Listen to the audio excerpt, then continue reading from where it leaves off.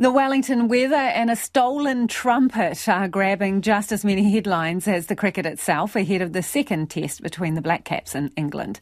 The match is due to start in the capital tomorrow. Whether that will actually happen, let's just say chances aren't looking amazing.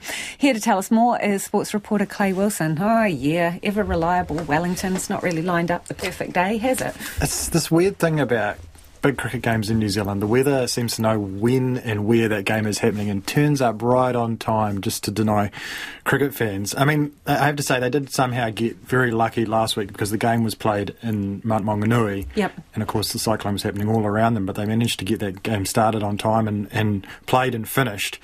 Might not be so lucky to get this one started on time. The forecast for tomorrow when the game's due to start and Saturday in the capital is pretty bleak, clearing up I think around midday on Sunday. The good news is that the way England are playing this game, this very aggressive style they've brought to Test cricket, that we might still well see a result.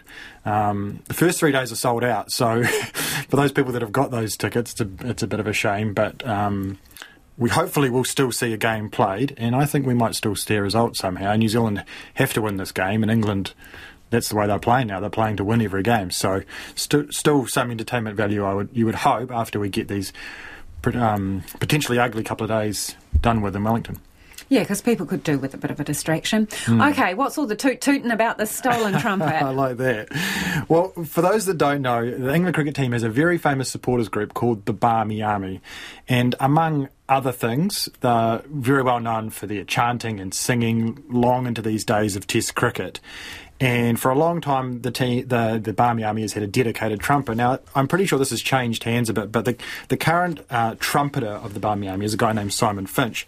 And get this is a guy that's performed with Beyonce, Blur, Liam Gallagher and Florence and the Machine. So some pretty heavy hitters here that this guy's performed with, and now he's the Barmy Army trumpeter. He's adding that to his resume.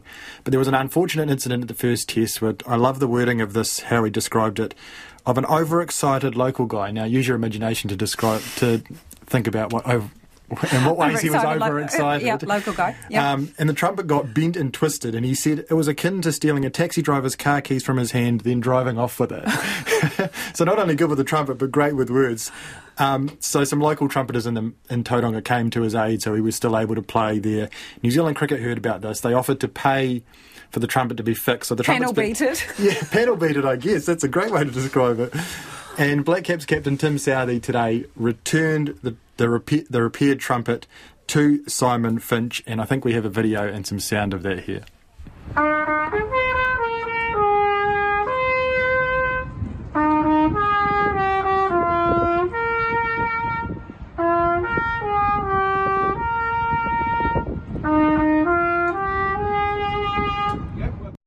And that was Paul Karikariana, wasn't it? Yeah. A New Zealand classic on the trumpet. Didn't it sound amazing? Yeah, I wonder if he'll be back with Florence and the Machine because they're touring here. So, anyway. Yeah, but a great outcome from what was not a great initial start story. To the story. Yeah.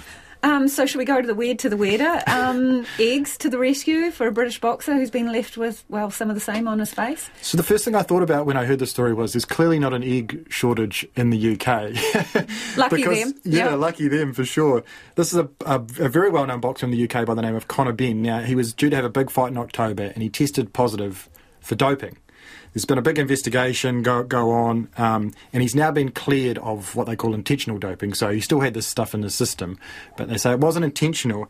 And the reasoning the Boxing Commission has provided is that they say that it's proven that a highly elevated consumption of eggs was the reason for the reading. Oh, so he was protein munching. Obviously, he was obviously. I don't know how many eggs is too many eggs. I don't know. How many eggs do you when you make scrambled eggs? I use 3. I don't.